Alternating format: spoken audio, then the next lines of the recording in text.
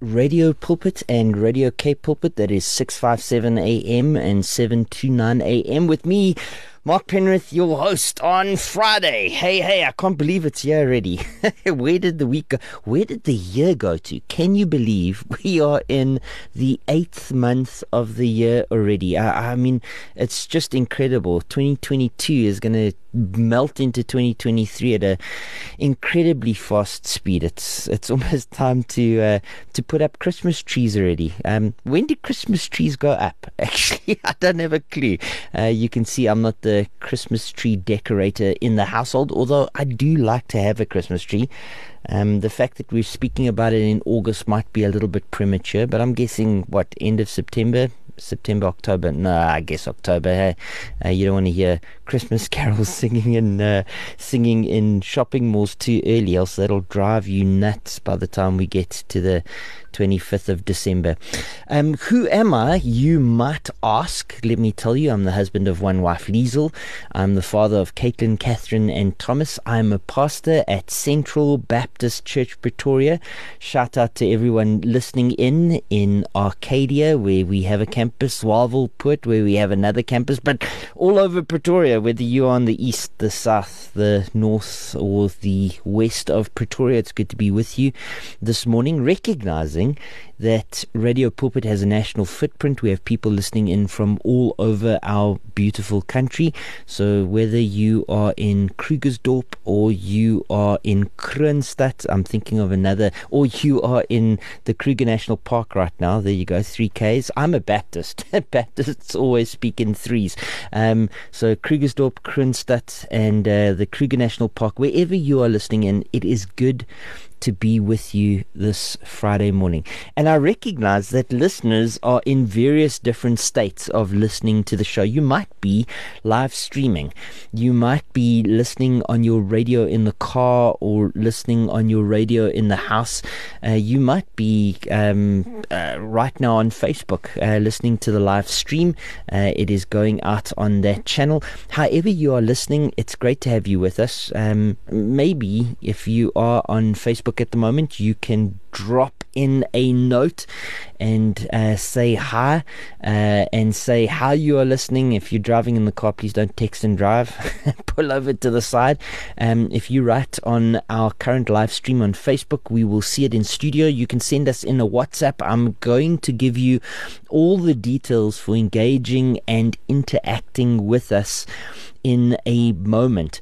You can join the conversation this morning, which is going to be a live questions and answers from God's Word. I'm looking forward to engaging with you. You can engage with us by phoning into the studio.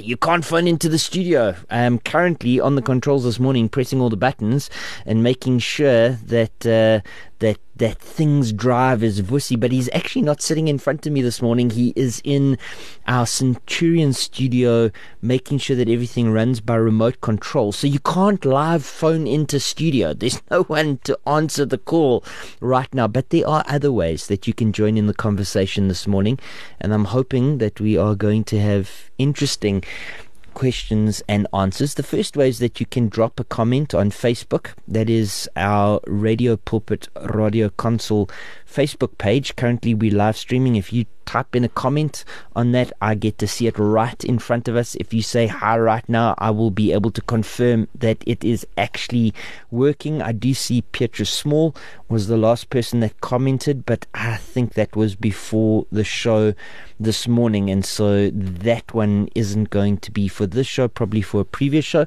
but I'm expecting one or two of the regular listeners to give a shout out, say hi, and tell us how they are listening. The other way that you can engage with us this morning is via WhatsApp or Telegram. The telephone number is, wait for it, 082 657 2729.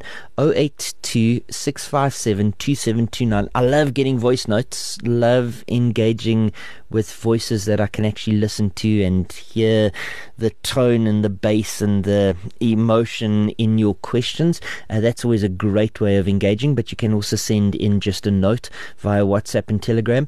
And then lastly, if you're on Twitter, you can tweet at 657 AM and we will see that live as we are speaking to you. And this morning we are live on 657 AM Radio Pulpit. We are live on 729 AM Radio Cape Pulpit. We are currently streaming on Facebook, Radio Pulpit Radio Console. We are on DSTV channel 882. We are on OpenView channel 607.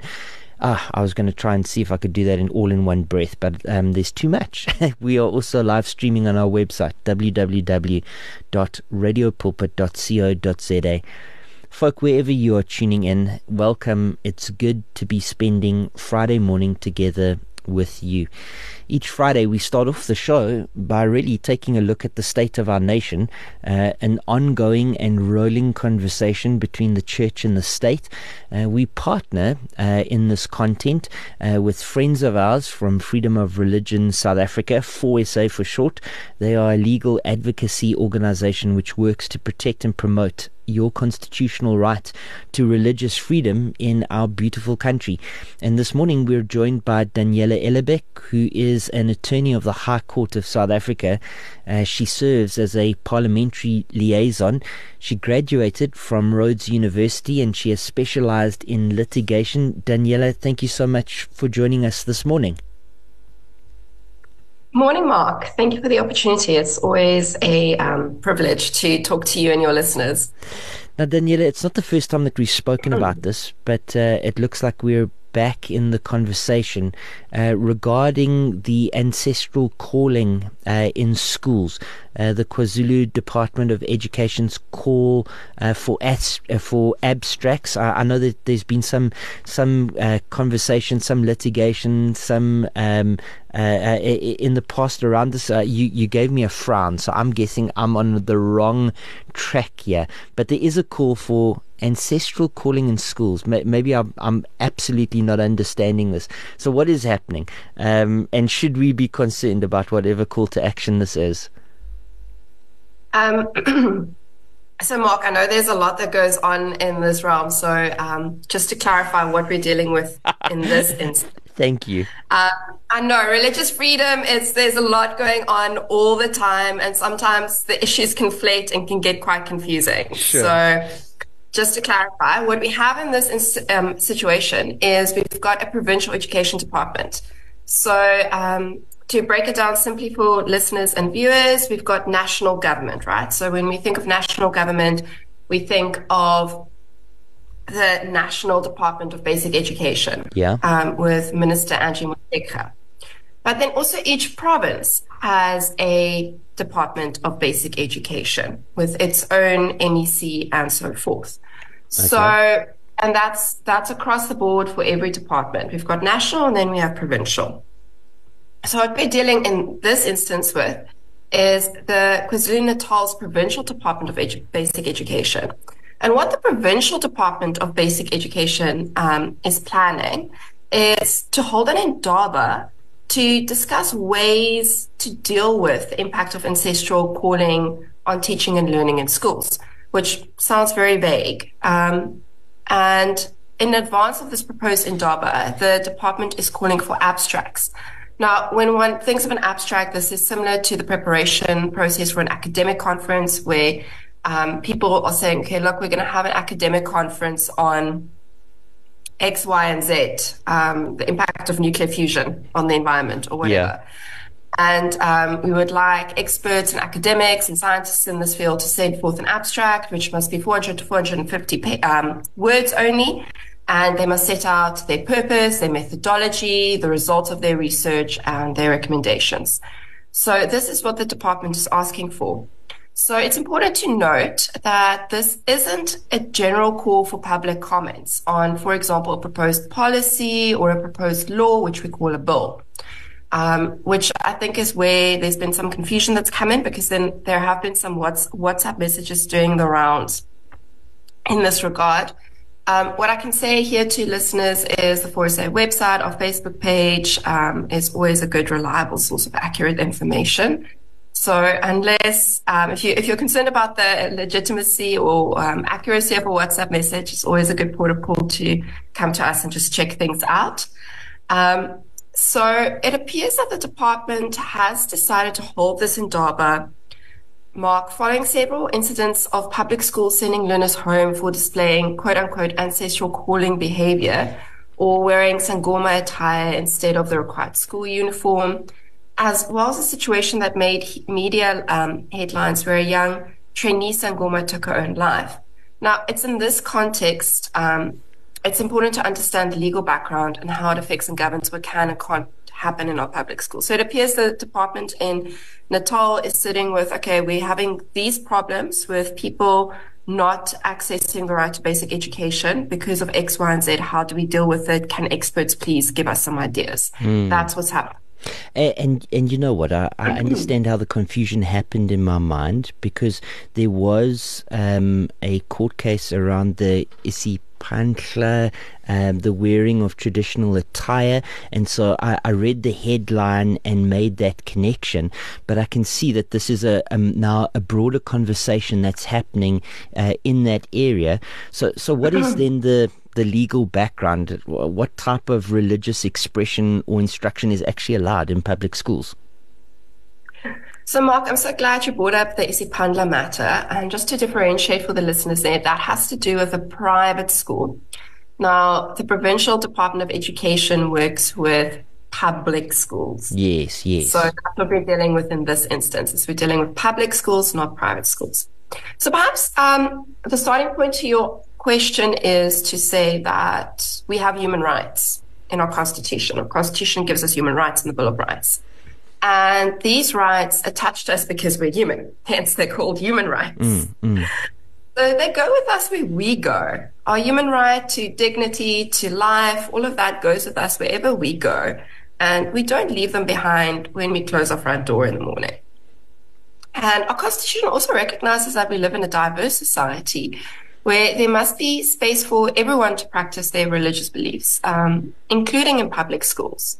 So we have the right to religious freedom in our Constitution. It's a human right. It attaches to Mark and Daniela where Mark and Daniela go. We don't leave it behind when we walk into work or in the town square or into spa or wherever in the morning. It goes with us where we go, and we should be allowed to live out our religious beliefs in public. Now, the OGOD court case has already established that religious observances and activities such as prayer, worship, scripture readings, and so forth are allowed to take place in public schools. Because again, learners have human rights. They take them with them into public spaces such as public schools, and this includes their right to religious freedom. However, the court did say that this can only take place in terms of a religious policy that is formulated by the school governing body, which is good news because the school governing body is made up of parents, teachers, and learners from that specific school community. So what a religious policy in the Karoo, in a small town with a public school, is going to look like that is a 99.9% Christian and everyone goes to the same church in town, it's going to look different to how it's going to look in a more urban area where perhaps, 60% of the learners are Muslim, 20% are Hindu, and 20% are Jewish, for example. So it's for every school governing body to hash out what it would look like in that school, taking into account the school's demographics. And then, of course, demographics change over time. So even, in the same school, you might have to update and change the religious policy. And what's also important that the court pointed out in OGOD is that all these are religious observances in public schools. They are allowed, but they also have to be free and voluntary. So you can't, for example, require that the Christians attend a Hindu religious ceremony in public schools or an African traditional ancestral worship ceremony. You can't make it mandatory. It needs to be free and voluntary, and people need to be able to decide if they want to go or not. And lastly, they also said that in terms of the religious policy and religious observances, this also needs to happen on an equitable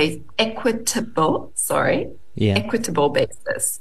And this basically means just treating everyone even-handedly and fairly. So it doesn't mean equal. It doesn't mean that if you have a learner makeup of 70% the one faith and 30% the other faith, that they need equal time in assembly. It doesn't mean that. Yes. Equitable simply means that you must treat them fairly and with equal respect.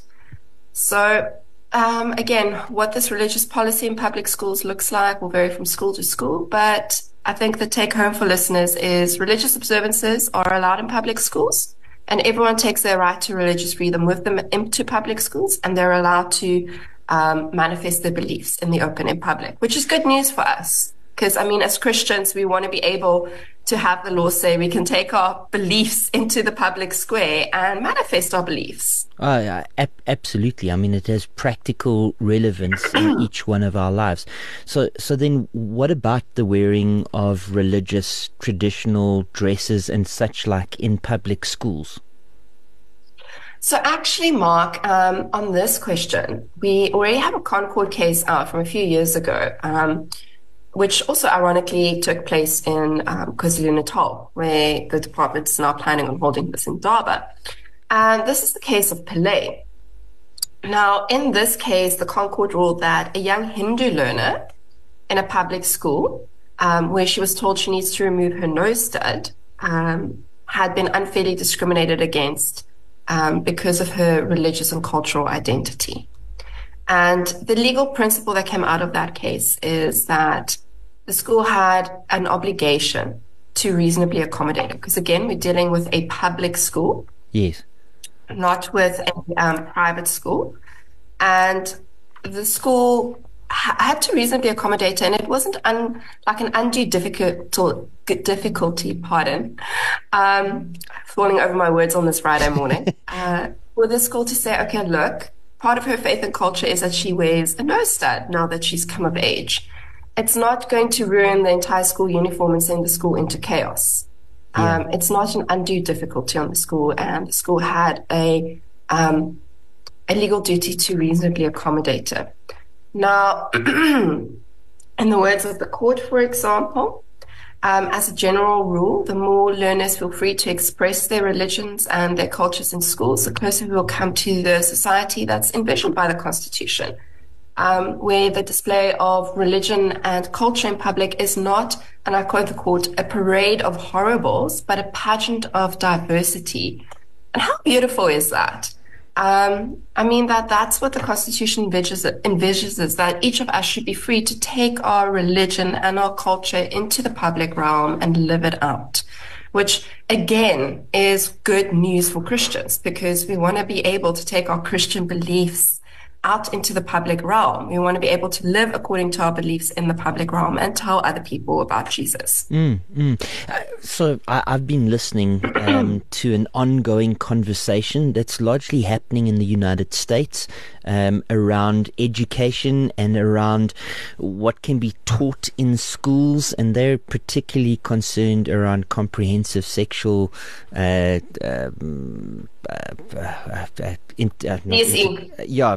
sorry, thank you. And what actually happens in the context of local schools. Now, I'm just putting that together. So there's concerns. Parents are rightly concerned what their children are taught, on the one hand, but on the other hand, we don't live as in the United States in a secular society. We live in a society which acknowledges this intrinsic right that we have to religious freedom, which means that South Africa works and operates on a slightly different mode when it comes particularly to what can be taught, what can be observed, what can be instructed in public schools on the religious side. I think I complicated the question a little bit by talking about comprehensive sexual instruction and education. That might be a conversation for next week or another day. But in terms of religious instruction, what is actually allowed in South African schools? Because my understanding is we are allowed to talk to children around matters of faith. We're allowed to have, the Bible read in assemblies. We are allowed to have a student Christian association meeting happening during first break or after school, or however it might be. These are matters that are open within the context of the South African schooling system, but with some qualifications, some of which you've actually already mentioned as we've been talking about school governing bodies. Right. So, Mark, Seeing as you mentioned CSE, let's perhaps just handle that because I suspect now, and shame the poor listeners can't phone in this morning. I suspect there's so many questions on that. Just quickly on CSE before I get to your question. CSE in South Africa, it is part of our CAPS curriculum in public schools. Yes. That being said, because school governing bodies are an institution that is unique to South Africa in comparison with America, school governing bodies have a say in what materials to use. So there's different CSE content out there. And a lot of it, there's been a lot of work done by some really great people to actually have content that aligns to conservative religious beliefs and isn't explicit and isn't going to sexualize children. That's safe content. And the wonderful thing about school governing bodies is they get to choose the books. Yes. So they can choose the safe, good content, or they can choose the more explicit, radical content, which is a wonderful privilege, I think, as parents, because again, parents sit on the school governing body, and which is why I'm always such a proponent of if you are a Christian parent in a public school, that you run for the school governing body elections, because they only happen every 3 years. And you have such a wide influence, because, I mean, we just spoke about the religious policy, yes, which you'll be drafting and implementing. Now we're speaking about content, which for life skills and life orientation subjects in the CAPS curriculum includes CSE. So you can choose which books are out there, or rather you can choose which books to use from the books that are out there. Yes. So as a parent, please run for the school governing body, or at least pray about it. Yes. Because it's so important. And be involved in the election process, because there might be a great candidate who's running for the school governing body, but at the end of the day, as parents come together, a candidate is elected. It's not a you don't just put up your hand and kind of walk into the role. There's a process involved. Yes, exactly. There's only elections every 3 years, and you need to run and be elected for it. So, I mean, and it's not just one parent on the school governing body, there's a number. So I would highly encourage every parent to please consider it. I think the next school governing body elections are happening next year in March. I can check quickly while we're doing the interview. But just turning to your other question. Yes, what type of religious instruction is allowed in public schools? So in public schools, we have religious education and religious instruction. Now, the religious education is part of the CAPS curriculum, again, part of the life orientation and life skills subjects, and it's merely information about religions, religious diversity, and so forth. So it's a general overview of religions. It's not going to go into any religious teaching. It's going to be like, okay, these are the religions we have in South Africa, that's kind of what it is. Okay. Now, on the other hand, religious instruction, for example, Mark, would be when you and a team go into a school and you preach the gospel and you explain to them what Christianity is all about. And a good way of differentiating between the two is that religious instruction is aimed at teaching children a particular set of beliefs. So you're not giving them a snapshot general overview of, look, these are the different faiths in the country. You're trying to get them to, you're inculcating them in a particular set of beliefs. So another example would be Sunday school. Now, religious instruction can take place in public schools, but again, it needs to take place in terms of the religious policy that's formulated by the school governing body. So there's absolutely no problem with a public school inviting you and a team to come to school to talk to the learners. But it needs to happen in terms of the school's religious policy that the parents have drafted. Yes. It needs to happen in terms of the fact that learners are free to choose whether or not they want to attend it. So it's free and voluntary. And it needs to not happen in school time or in class time, because again, this is not a subject. Yes. It is on top of that where learners can choose where to go. Like this Does that make sense? Yeah, it's a first break or an outside of school time activity. Um, Daniela, I mean, obviously, so much going on, so much conversation around both this call by the KwaZulu-Natal. I'm saying this right. It's the not local government. It's the KwaZulu-Natal provincial government for the conversation. How is ForSA involved in this? How have you taken up this matter? So, Mark, obviously the call for abstracts went out. They closed on Wednesday this week for listeners who are interested.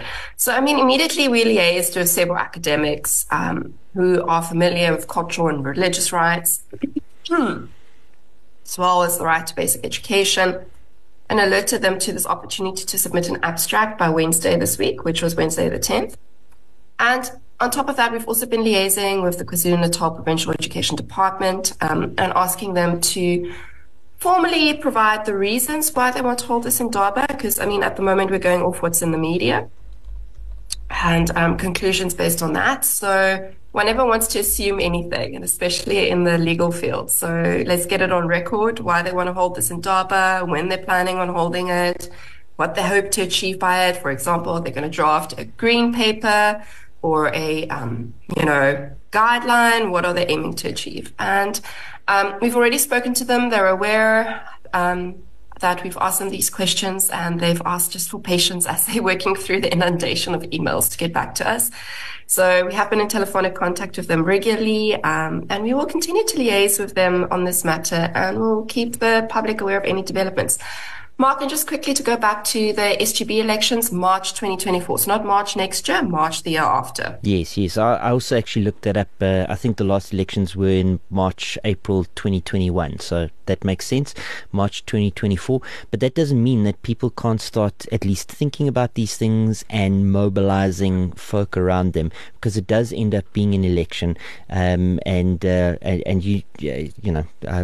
do look forward to hearing that folk, even that listen to this station and that listen to this program in particular, are interested in running for their school governing bodies in order to effect positive change right where they're at. I know that August is a big month for ForSA. I also know that you guys have a virtual roadshow coming up. I'm excited about that. I'm looking forward to seeing Michael in person again as you guys hit Gauteng. How does the virtual roadshow work? How do people know dates and times and locations that you guys are going to be at? And maybe when you're in Gauteng, are you guys going to come in and speak to me on a Friday so that we can talk to the nation on a bigger platform in terms of how these things work? It's a virtual roadshow. Oh no, that's so disappointing. You're not going to be in Gauteng. You're going to be like in Cape Town with the glorious sun and the mountain behind you, talking about these things on video. Glorious sun and the mountain. I just want to say that we have perfectly horrid Cape Townian winter weather. Oh really? Windy. Yeah, today, this 12th of August. Summer's Mark, coming. I had Summer's a bit of a coming. chuckle there. I mean, I know it's a Friday morning, and it's the Friday after a long weekend, and both of us have been falling over our words this morning. So I apologize to I've had one cup of coffee all day long. I just upgraded your virtual roadshow to a physical one, just like that. Yeah. Well, if people wanted to give us funding to come and talk to them, we're more than able to do that. We are a non-profit, so unfortunately it does have to be a virtual roadshow. We're entirely, reliant on donations. I get that. That's another story. So, but people are welcome, to book us a plane ticket to go and talk to them. Actually, I have a speaking engagement in Gauteng at the end of the month where a church group has done exactly that, because they were like, as leaders, we actually need to be equipped to understand what religious freedoms issues we're facing, yes, so that we can continue to preach the gospel and do the work we do in the kingdom, and also equip our saints to do the same. So we are able and willing, more than willing, to travel anywhere in the country to go and talk to people.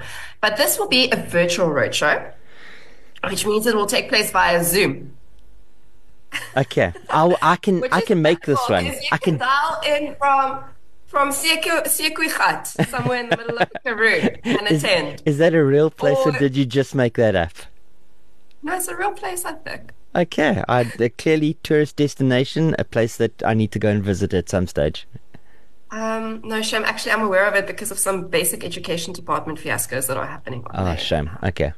Yeah. So, anyway, so we're doing a virtual roadshow on Tuesday, the 23rd of August. So, I believe that that is the second last Tuesday of the month. It is, and it will be from 7 to 8:30 p.m. So it's only going to be an hour and a half. And we decided on 7 o'clock because it allows parents to get the kids from school, feed everyone, bath everyone, get them in bed, or at least get them busy doing homework, so that you can actually attend this. Because it's so important. We're going to be giving important updates on various religious freedom issues which affect people personally and which they need to know about. And because this is so important, registration is free. However, Zoom only allows us a certain number of people. So please go to our website at www.forsa.org.za. So FORSA, Freedom of Religion South Africa, forsa.org.za, to book your seat for this event before people run out of space, which is, I believe, what happened last year. So, okay, excellent. Look, I've put it on my to-do list. I will go and do that myself after the show this morning. So I'm encouraging listeners to get in on that. It might not be the kind of show that you need to sit in personally, listener, but it might be the kind of show that your pastor really should be sitting in, so that he has an idea of what's happening in the country. And so I would encourage you to get the details. You can find them on the ForSA website and pass them on to your pastor and encourage him to be at the virtual roadshow in order to understand what's going on in terms of all the issues that are happening around the country. Daniela, I'm hoping during the roadshow, is there going to be a time for questions and answers? I imagine that there might be. Great stuff. So definitely a great opportunity for pastors and pastoral teams to understand what's happening from a team of experts who spend a lot of time thinking around issues of religious freedom in South Africa. Daniela, as always, thank you so much for joining us this morning. It's been great to talk to you, and look forward to chatting to you or to Michael next week. Oh, fantastic. Mark, yes. I believe Michael might still be away. He was invited to attend an international conference. So he might still be away, but if he is, I am very happy to talk to you and your listeners. And Mark, in all honesty, if you want to invite us to talk to you and your church and your leadership about religious freedom issues, which basically is your right to live out your belief publicly. Yes. More than happy and open to do it. Great Didn't need stuff. to put a damper on it by saying we're doing a virtual roadshow. No, I get that. Thank you very much, and I'm looking forward to putting out an invite to you guys. Thanks, Daniela, for your time. Really appreciate it.